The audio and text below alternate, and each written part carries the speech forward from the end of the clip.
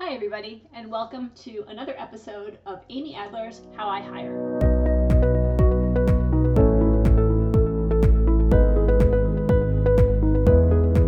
I'm thrilled, beyond thrilled, to have the inimitable Victor Ingalls of LendingClub on the podcast with me today. Hello, and thank you for joining.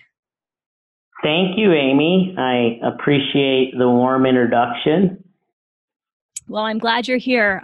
You are always top of mind to me when I think about what it means to bring people on, to bring new hires on, because of your extensive history in large global organizations and funky, fun startups. So that means operating in a large corporate setting and getting into the culture. What it means to build a culture out of new hires when you're starting up a new organization, apart from the headquarters. And I know we'll be talking about that. Yes, absolutely. It's something I've been super passionate about, and LendingClub's afforded me the opportunity to work on just that, and hopefully we'll get a chance to talk more about that. For sure, for sure. But let's take a step back just for a second. And I know I didn't ask you about this before, as long as we have known one another. But certainly you must have had a first job somewhere in your history, whether it was when you were a kid or when you were in college or after. What do you remember about that first approach to a hiring manager, if anything?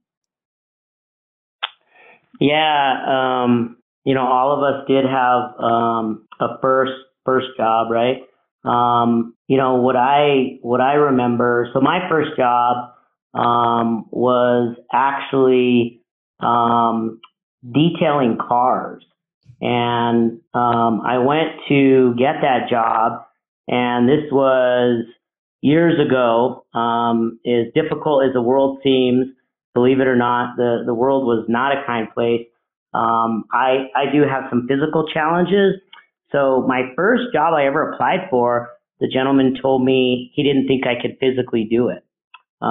So I was determined in my first job to show this person that I was able to do that, of which I had a lot of success in car detailing.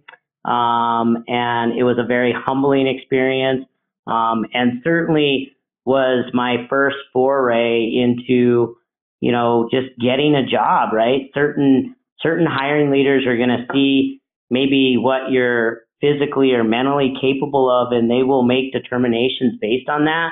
And it's all up to you. It's what you really do with it. What an interesting story. I didn't know that was your first job, and it clearly has not a lot to do with what you're doing now as sitting in the executive level. But what I'm hearing is that this person's interpretation of you hinged on his belief in you. Yeah. And you were going to change his belief based on your brand of excellence. So this yeah, exactly. Yeah. So this belief in people, I can only imagine, knowing you several years now, that your belief in people yourself has a huge impact on your relationships with the people that you do ultimately hire. I think people, I'm going to go out on a limb and say people are shaped by that. People are truly shaped by that. Yeah, and it's not just, it's interesting. I was thinking about, obviously, this session, and I went back in my memory banks, and I've probably hired a few thousand people, and unfortunately had to term many people, right, in my career. But it does come down to a lot of what you're talking about, Amy. At the end of the day, you can look at a person's credentials, you can interview the candidate, but there is this juncture of risk, right? And it's this belief in a person and belief in their abilities, and actually a belief in the organization and you as a coach that the combination of those things, you can be successful, right? Meaning picking the right candidate in the right culture with the right amount of coaching, all of those things aligning, you can actually have a successful hire, right? But it does take a combination of all of those. So then it must have been at the inception, at hire number one back in the day, that you had to put all these pieces in one place and think about what that was like. Yeah, I mean, looking back at that, when I look at my first hire, I definitely made mistakes. When people rise in their careers, typically, you're going to get your first, let's call it exempt professional job, really because of your technical abilities. And one of my first big hires, this was at American Express, was a business analyst. And this business analyst had all this technical acumen. And I was so attracted to that because I knew there were big goals ahead of me that the company wanted me to tackle just around big re-engineering efforts, right? So I gravitated immediately towards this candidate. What I underplayed and what really I've learned over the years is that's only one part of the equation. The other part of the equation was, what was this person's ability to lead? What was this person's ability to collaborate? What was this person's ability to really create an inspiring message or a set of key tactics that somebody would want to follow this individual, right? So that was a bit of a lesson learned, because I had to really, really work hard at that part of the equation. As a matter of fact, I probably worked twice as hard, and I got to put more effort towards the technical side if I would have just balanced sort of that hire with having both all the technical abilities, so the aptitude, but then having that degree of leadership that people would actually want to follow that individual. So how do you suss that out? How do you tell that somebody has, when you're interviewing somebody, when you're in the hiring process, you don't have a lot of data points. You don't have a lot of opportunity to figure out, does this person have the leadership chops to make this work? Yeah. I think it's a difficult task. I mean, at the end of the day, you are rolling the dice a bit, right? But, I do find a few things. One is, when you think about today's environment, right? Today's environment for, middle level managers or C-suite managers, it used to be, 10, 15, 20 years ago, if somebody had really good style, they were a good salesman, it would be like that person would get the job, right? Or the opposite could be true. This person just had a ton of substance. Like they could just, recite every metric and, everything that they've ever done in their career, and they would get the job. In today's world, what I tend to look for, it actually has to be a balance of the two. There's got to be a ton of style points, especially at the levels that, I'm now hiring. When you look at hiring a VP, this technical ability and, obviously your style and substance, that's almost table stakes. So then you start to get to the intangibles. And I like to really think about, what kind of energy is this candidate bringing to the interview? And the way I like to think about that is, if they're bringing a low to medium level of energy to the interview, this is the interview. This is the person wanting the job. What's it going to be like once they get the job? So to me, that's an immediate litmus test for, what a candidate's going to bring to the work environment, right? Because if they bring a high degree of energy, that's going to start to constitute what can be a culture carrier, right? That's going to then constitute this idea of what I talked about earlier, Amy, and that's this idea of followership, right?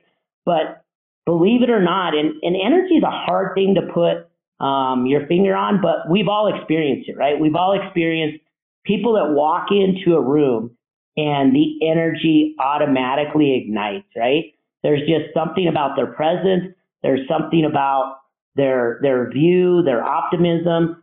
And we've also, unfortunately, probably all experienced the opposite, right? Where you just are drained. There's energy vampires out there that are really demonstrative for the culture, right? So that's what you want to stay away from. And believe it or not, you know, even at those high levels, you want to look for those things because those are intangibles that are much more difficult to teach. So the intangibles things, so you know, of course, I'm a resume writer, so these things that you can't maybe learn from a piece of paper or from a LinkedIn profile or from somebody's recommendation. Well, maybe from someone's recommendation, somebody's referral. Do you ever find a mismatch then between somebody's charisma and energy and what you see on paper? Are you surprised? Yeah, sometimes so once in a while you'll see that, you'll see, this litany of experience. And then the person comes in and I'm more excited about their experience than they are, right? Or I congratulate them on, the successful career they've had. And then there's sometimes just the opposite, right? So, one of the values LendingClub has that I just love, and I think about this when I interview candidates all the time, is this idea of confidence with humility. And all those words combined, I love it for several reasons, right? I love the fact when a candidate comes in and they are confident because they're proud about what they've accomplished. And certainly they have all the style and substance to back that up. But then also throughout that conversation, they're extremely humble. They don't talk about just themselves. They've talked about how they were able to help others succeed, how they were able to help a company or a project succeed. Because it isn't really truly all about yourself. You're only part of a bigger journey that typically a company's on, or a function that you lead, and you happen to be steering the ship, if you will, and that's a coveted opportunity. So I just love this idea of people that do come in, they're confident, but they have a decent humility to them as well. And I think this idea of humility in a society today where it's very much sort of focused on me and what I've done and let me show you. Sometimes I think that can get lost. So I tend to look for those attributes as an intangible when I interview candidates. I appreciate hearing that because we can only, on the resume writing side, can only take individuals so far, and we can tell them that they have to show where their excitement is. They have to show that they're interested in what's going on, that they want the role, that they want the next thing coming through. But sometimes the documentation, shall we say, that follows them is a little more staid, a little more on the level, not as dynamic as obviously a human would be. And if you need to learn more about, I'm sorry, go ahead. Yeah, no, I agree. I mean, it's interesting because it's sort of the two, they're not mutually exclusive, meaning in order to get an interview, at my level, all of the great work that you and Five Strengths does with candidates, it's not just something that you should think about or consider. It's absolutely a necessity, meaning this idea of table stakes, meaning people will not get to me unless their information looks really solid, right? And that's both, again, back to this whole concept of both style and substance, right? So then assuming, obviously, you get a chance to interview at that next level, it is absolutely all about doing your homework and really knowing what the company's purpose is, Figuring out, do your values and do your passions align with that? If so, why do they?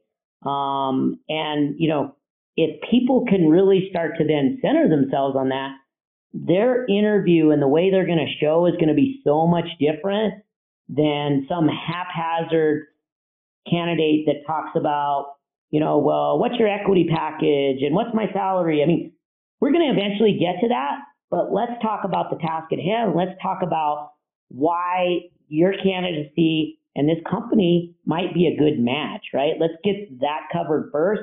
But table stakes, no doubt about it, is making sure your information, both style and substance, looks good. And then you have, obviously, all of the backing and the storytelling to really match that, right? I appreciate hearing that. I can't tell you how much I appreciate hearing that. And I think what it means to me is that table stakes, that minimum, shall we say, that gotta have, must have, um, there has to be something else beyond the must have, though, that makes you want to look further, that makes you want to ask more questions or figure out what this person is like face to face. And if that's something you see on their resume or something you see on their LinkedIn profile, something they might have posted, something on their social media, that might inspire you on some level, but then getting a recommendation from a trusted colleague or somebody inside the organization or outside of it might give you a different perception. Yeah, I mean, I think a few things.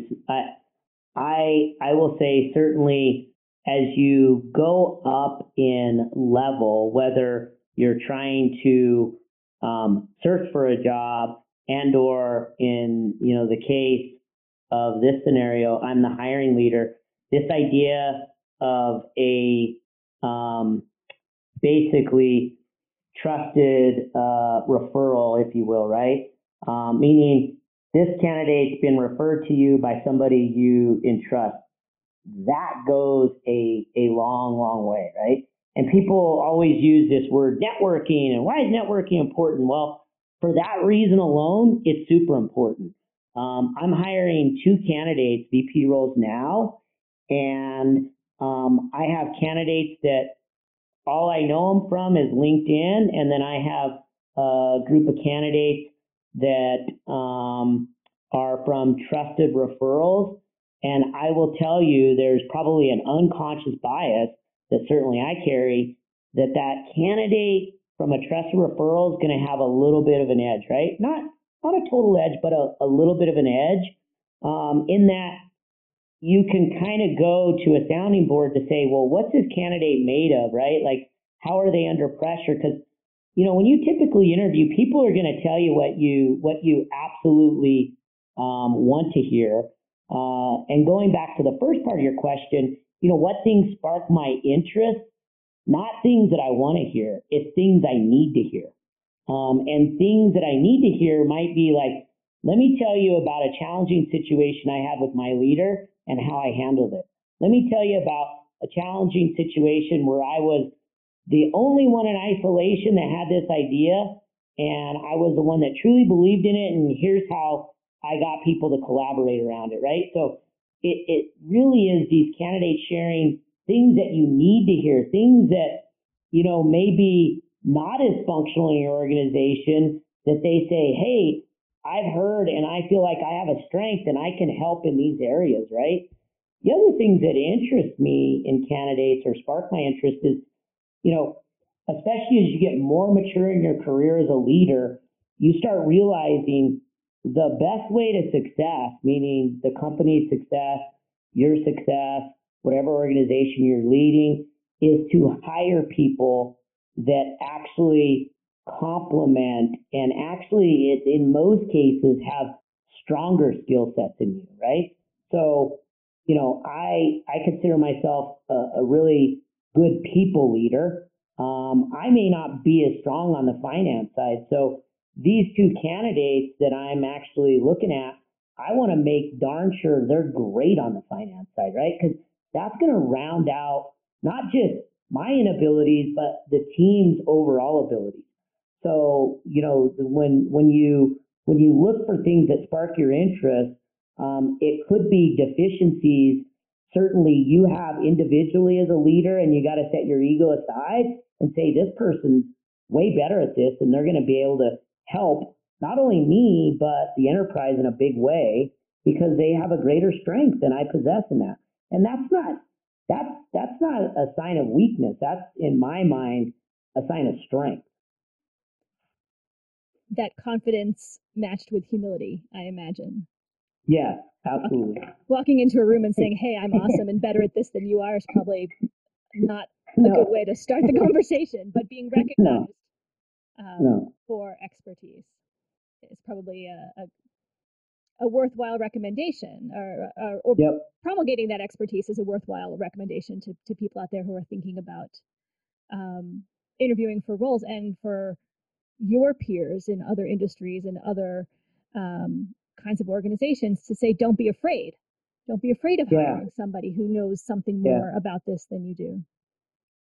And sometimes it comes down to just, and candidates will hate to probably hear this, but it comes down sometimes just to circumstances, right? Meaning, when you're building a, senior leadership team, it could come down to, if four of my VPs are all males, I recognize after many years of leading others that you absolutely need gender diversity, right?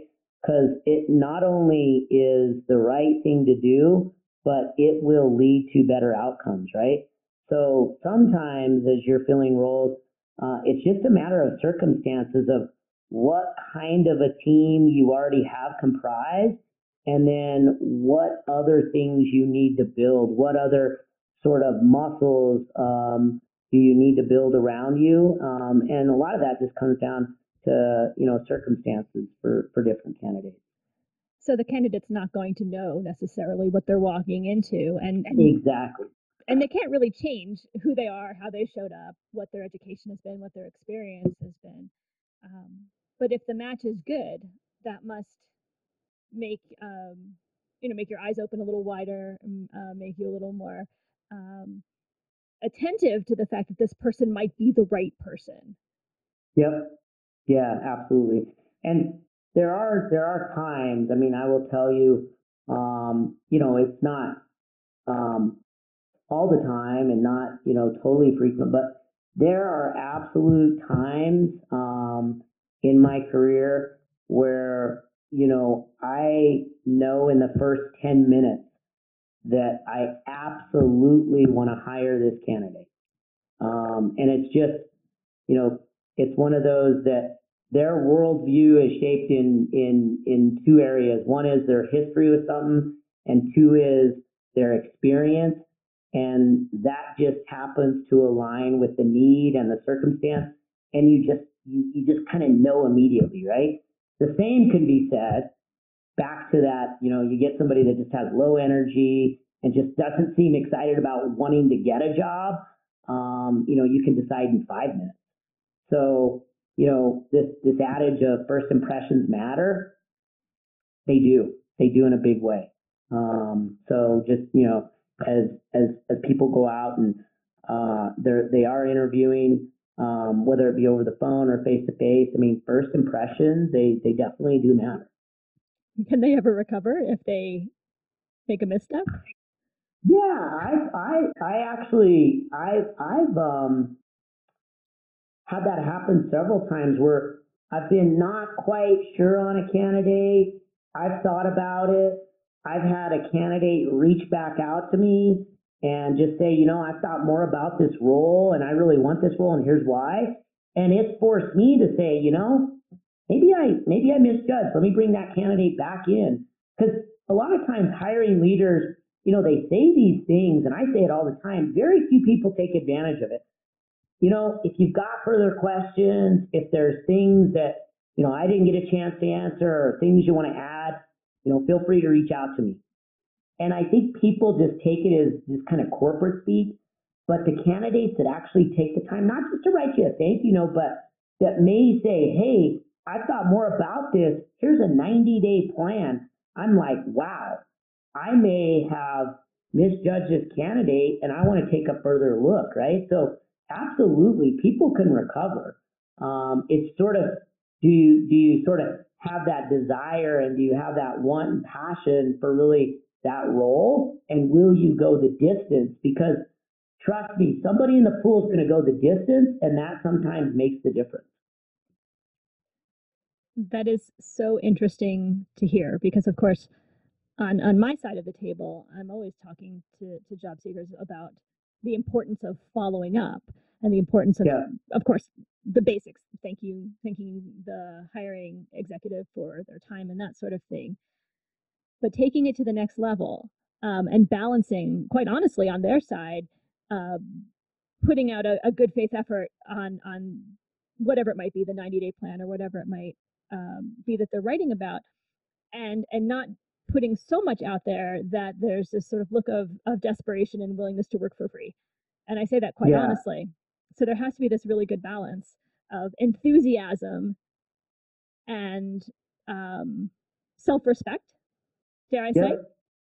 Yeah, absolutely. And this other concept just around just kind of simple intellectual curiosity, right? It's inevitable that a hiring leader will ask you, any questions for me? And I will tell you, probably over half the candidates, I don't know if there's a handbook out there or what exists, but a common question: what keeps you up at night? Like a lot of things keep me up at night, right? Like probably that's such a softball question. I had a candidate, back to this intellectual curiosity. She said to me, and you want to talk about sparking my interest immediately. I said, any questions for me after we had talked for probably about 45 minutes? She said, what are you most proud of? And what is the largest thing that worries you? And the worries you goes back to what keeps you up at night. But the fact that she started at a place of a positive notion, like, what are you most proud of?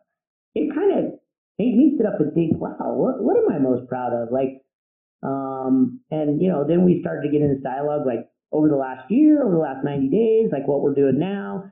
And that led to another 15-minute discussion. And then I finally got to, here's what I'm worried about. But it just, somebody just taking a thoughtful moment to say, well, what are you most proud of, right?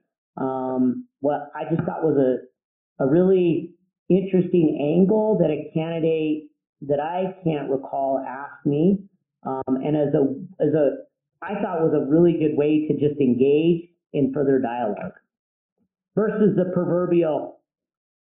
And not that that's a bad question to the candidates out there, Amy, but the proverbial question of what keeps you up at night. Like a lot of things, right? When you're running big organization, there are a lot of things that keep you up at night, right? I can only imagine that there are a lot of things that keep you up at night. What I find really interesting about your story is that somebody throughout the whole conversation prior figured out a question that might make you tick. To answer what makes you tick was really kind of what she was saying was, if you tell me what you are proud of, I will know something really interesting about where your head is with respect to this organization. And that is a representation of that intellectual curiosity that you mentioned just a bit ago. And it's not a stock question. It's not a stock question that's going to elicit the same handful of answers, I imagine, that are out there, and doesn't make you have to show all your cards maybe when you're not ready, and you can say something that does put a smile on your face, and apparently makes the conversation go 15 minutes over time, which is kind of nice. Well, it changes it when you talk about what you're worried about. That does come from a place of, not negativity, but certainly a place of concern, right? When you talk about something you're most proud of, that comes from this area of a positive notion, a place of just a lot more optimism, right? So it changes the dynamic, I guess, of the conversation to a degree, and certainly I thought was such a good way to leave an interview, because you're leaving on such a high note versus, well, what keeps me up at night? So that emotional connection is a positive one. Yeah, so and it goes back.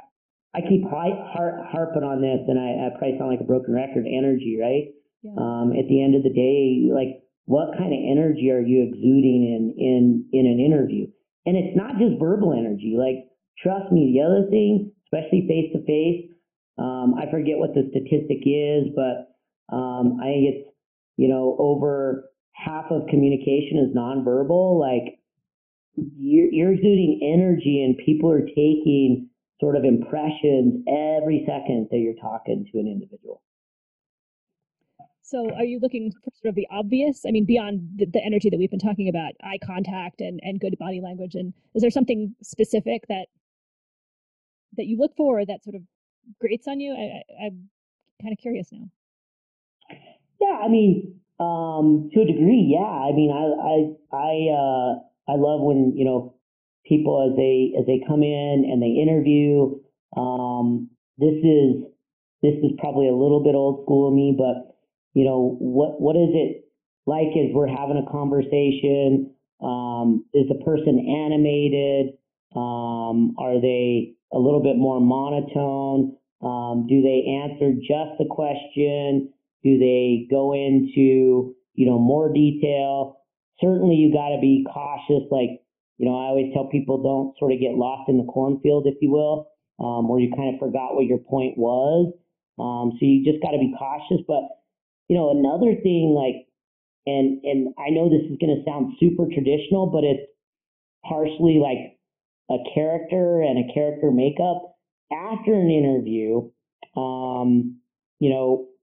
typically, if there's an assistant, and in the roles I've had, there's an assistant that kind of sits, in the same proxemics, I'll always watch to see if the candidate just simply both greets and, actually, more importantly, thanks that assistant.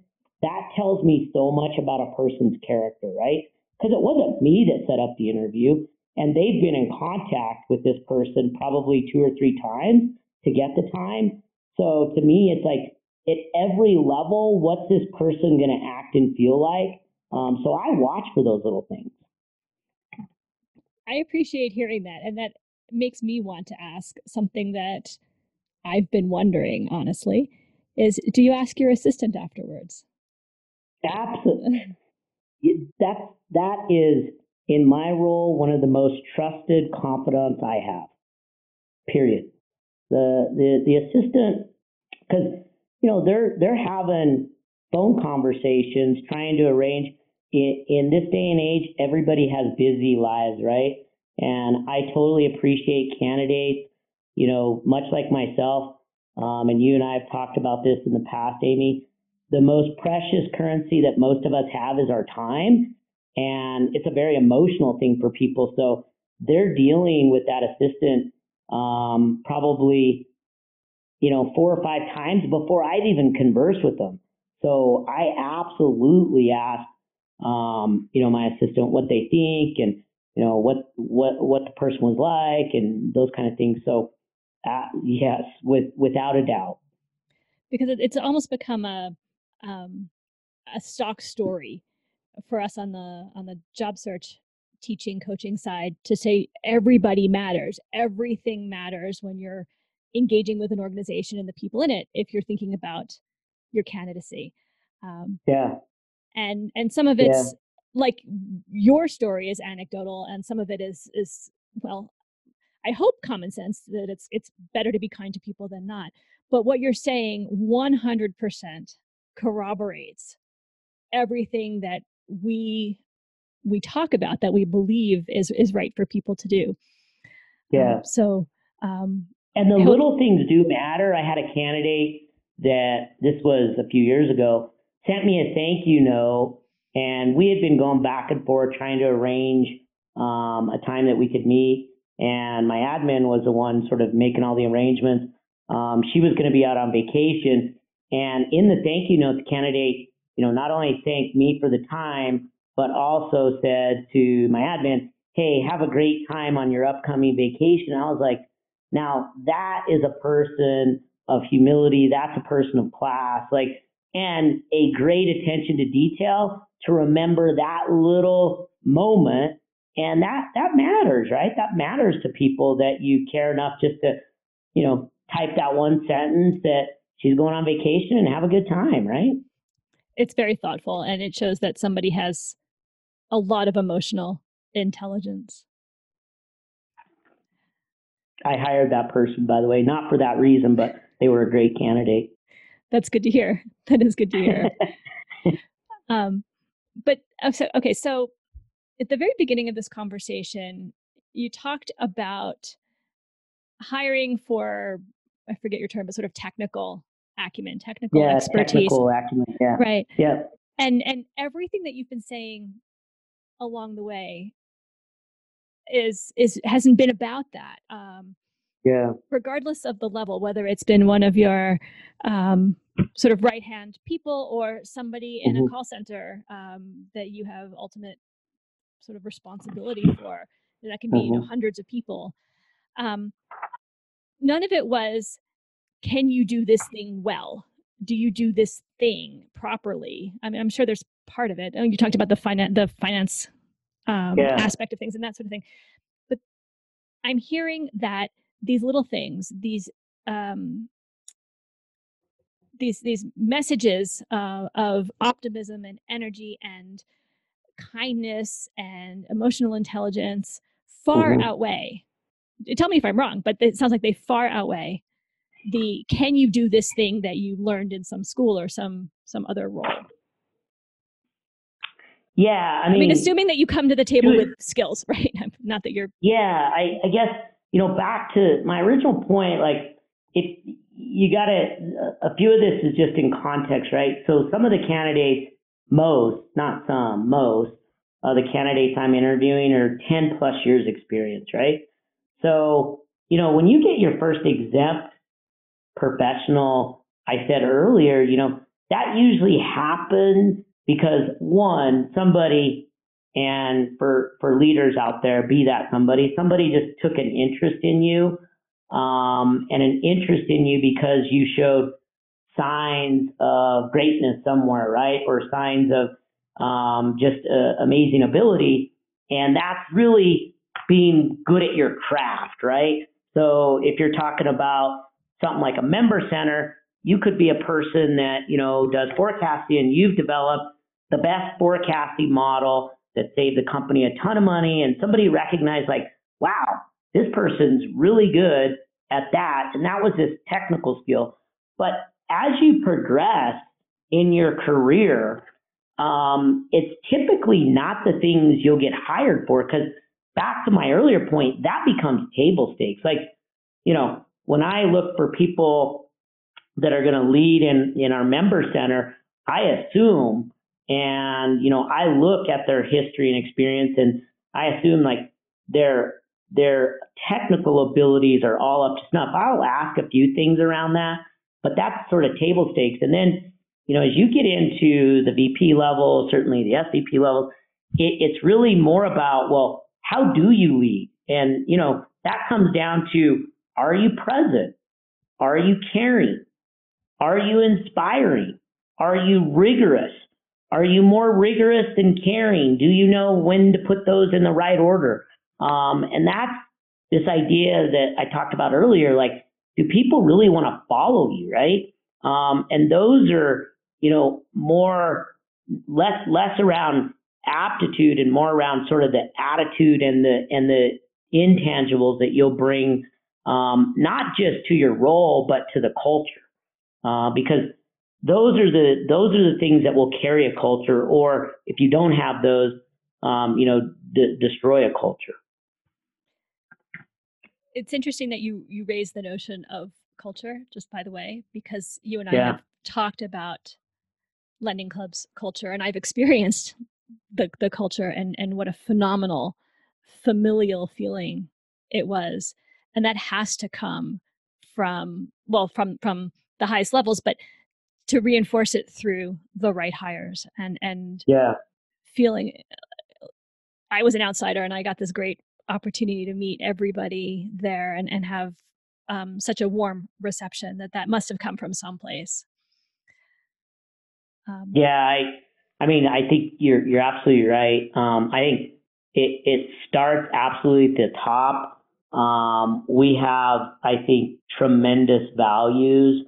I mentioned one of our values is, confidence with humility. I just, again, I love that value because it says so much. When I first interviewed, that was the first impression I had of our CEO, Scott Sanborn, was just that. Like, this guy just knew his stuff, and he was in a very difficult predicament because a lot of difficulties were happening at the company, and he was trying to basically rebuild a team. And just his candor and honesty, it just exuded, and that was immediately one of the things that attracted me. And one of the things, quite honestly, that now that we're the part of the organization that I lead, that we're out in Lehi, part of what we're trying to replicate, right? I think it's going to pay dividends because people do want to be. What I will tell you, this whole idea of I keep my work compartmentalized in this area, and then my personal life in this area. What I've witnessed over the past 10 years, the companies that are getting really, really successful at nurturing and cultivating talent and getting the right hires are sort of blending the two, right? Not that there's got to be this, perfect match, but that really blend the two, and that people are not only proud of where they work, but they're excited to come to work. And, you're doing things outside of work with people you do work with. And, it's become actually much different than years ago, where it was sort of, you kind of keep the two separated. And that's a big part of what LendingClub tries and strives to do. And I would argue is doing it fairly successfully as well. I can only imagine what the long-term culture of an organization like that feels like to the people that are invited to join it. And it sounds like some of it is the influence and legacy of your CEO, and on a more local level, certainly in Lehi, that's you. You get to say, this is what I want from this organization. I'm going to hire the people that are going to reflect this back, and we're going to make this a very consistent, positive culture. And what a legacy to leave with people's careers that follow them. This legacy that will follow them throughout, especially if they're hired at an early stage, because your organization has all different levels of players, given that it's a huge call center operation with multiple layers. And I think the exciting thing is, we started with service talent in obviously our member center. We're starting to hire now, just because of the excitement we're feeling of the Utah talent. We're starting to hire, software developers. We've got compliance people. We certainly have finance people. But part of what attracted me to this role was exactly what you're describing, Amy, and that's, it's very, very infrequent in your career that you get a chance to basically write or rewrite the narrative. I've spent, 2+ decades in the service industry. I think there's wonderful things, the service industry does. You look at like call centers, and then there's just travesties, this sort of big brother, and we're going to watch every metric, and, not investing in people's development. And treating people like a number. I think you can fall into that trap, and or you can rewrite the narrative. And that's what I feel like this opportunity's given us. It's like given us this opportunity for me, not only to hire the team that I absolutely, want and is going to be inspiring, but then to build a team under them and to then build another team. I'm watching people, we started on this journey with 0 employees here in Lehi. We started on this journey in February. So I hired my first employee. We just, we're now in August. We just surpassed 400. Some of the original employees, because I was interviewing at entry level to get us started, some of those are now leading other teams.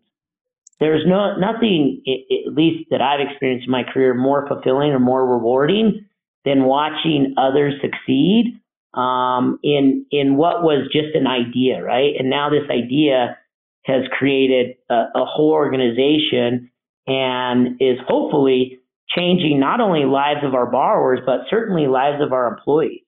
It's very rewarding. I can hear it in your voice. And if there is something that keeps you up at night, I hope that's it. I hope that it's the pride of ownership and the pride of contribution, and the knowledge. It sounds like that your instincts around hiring all of the people that you did were correct.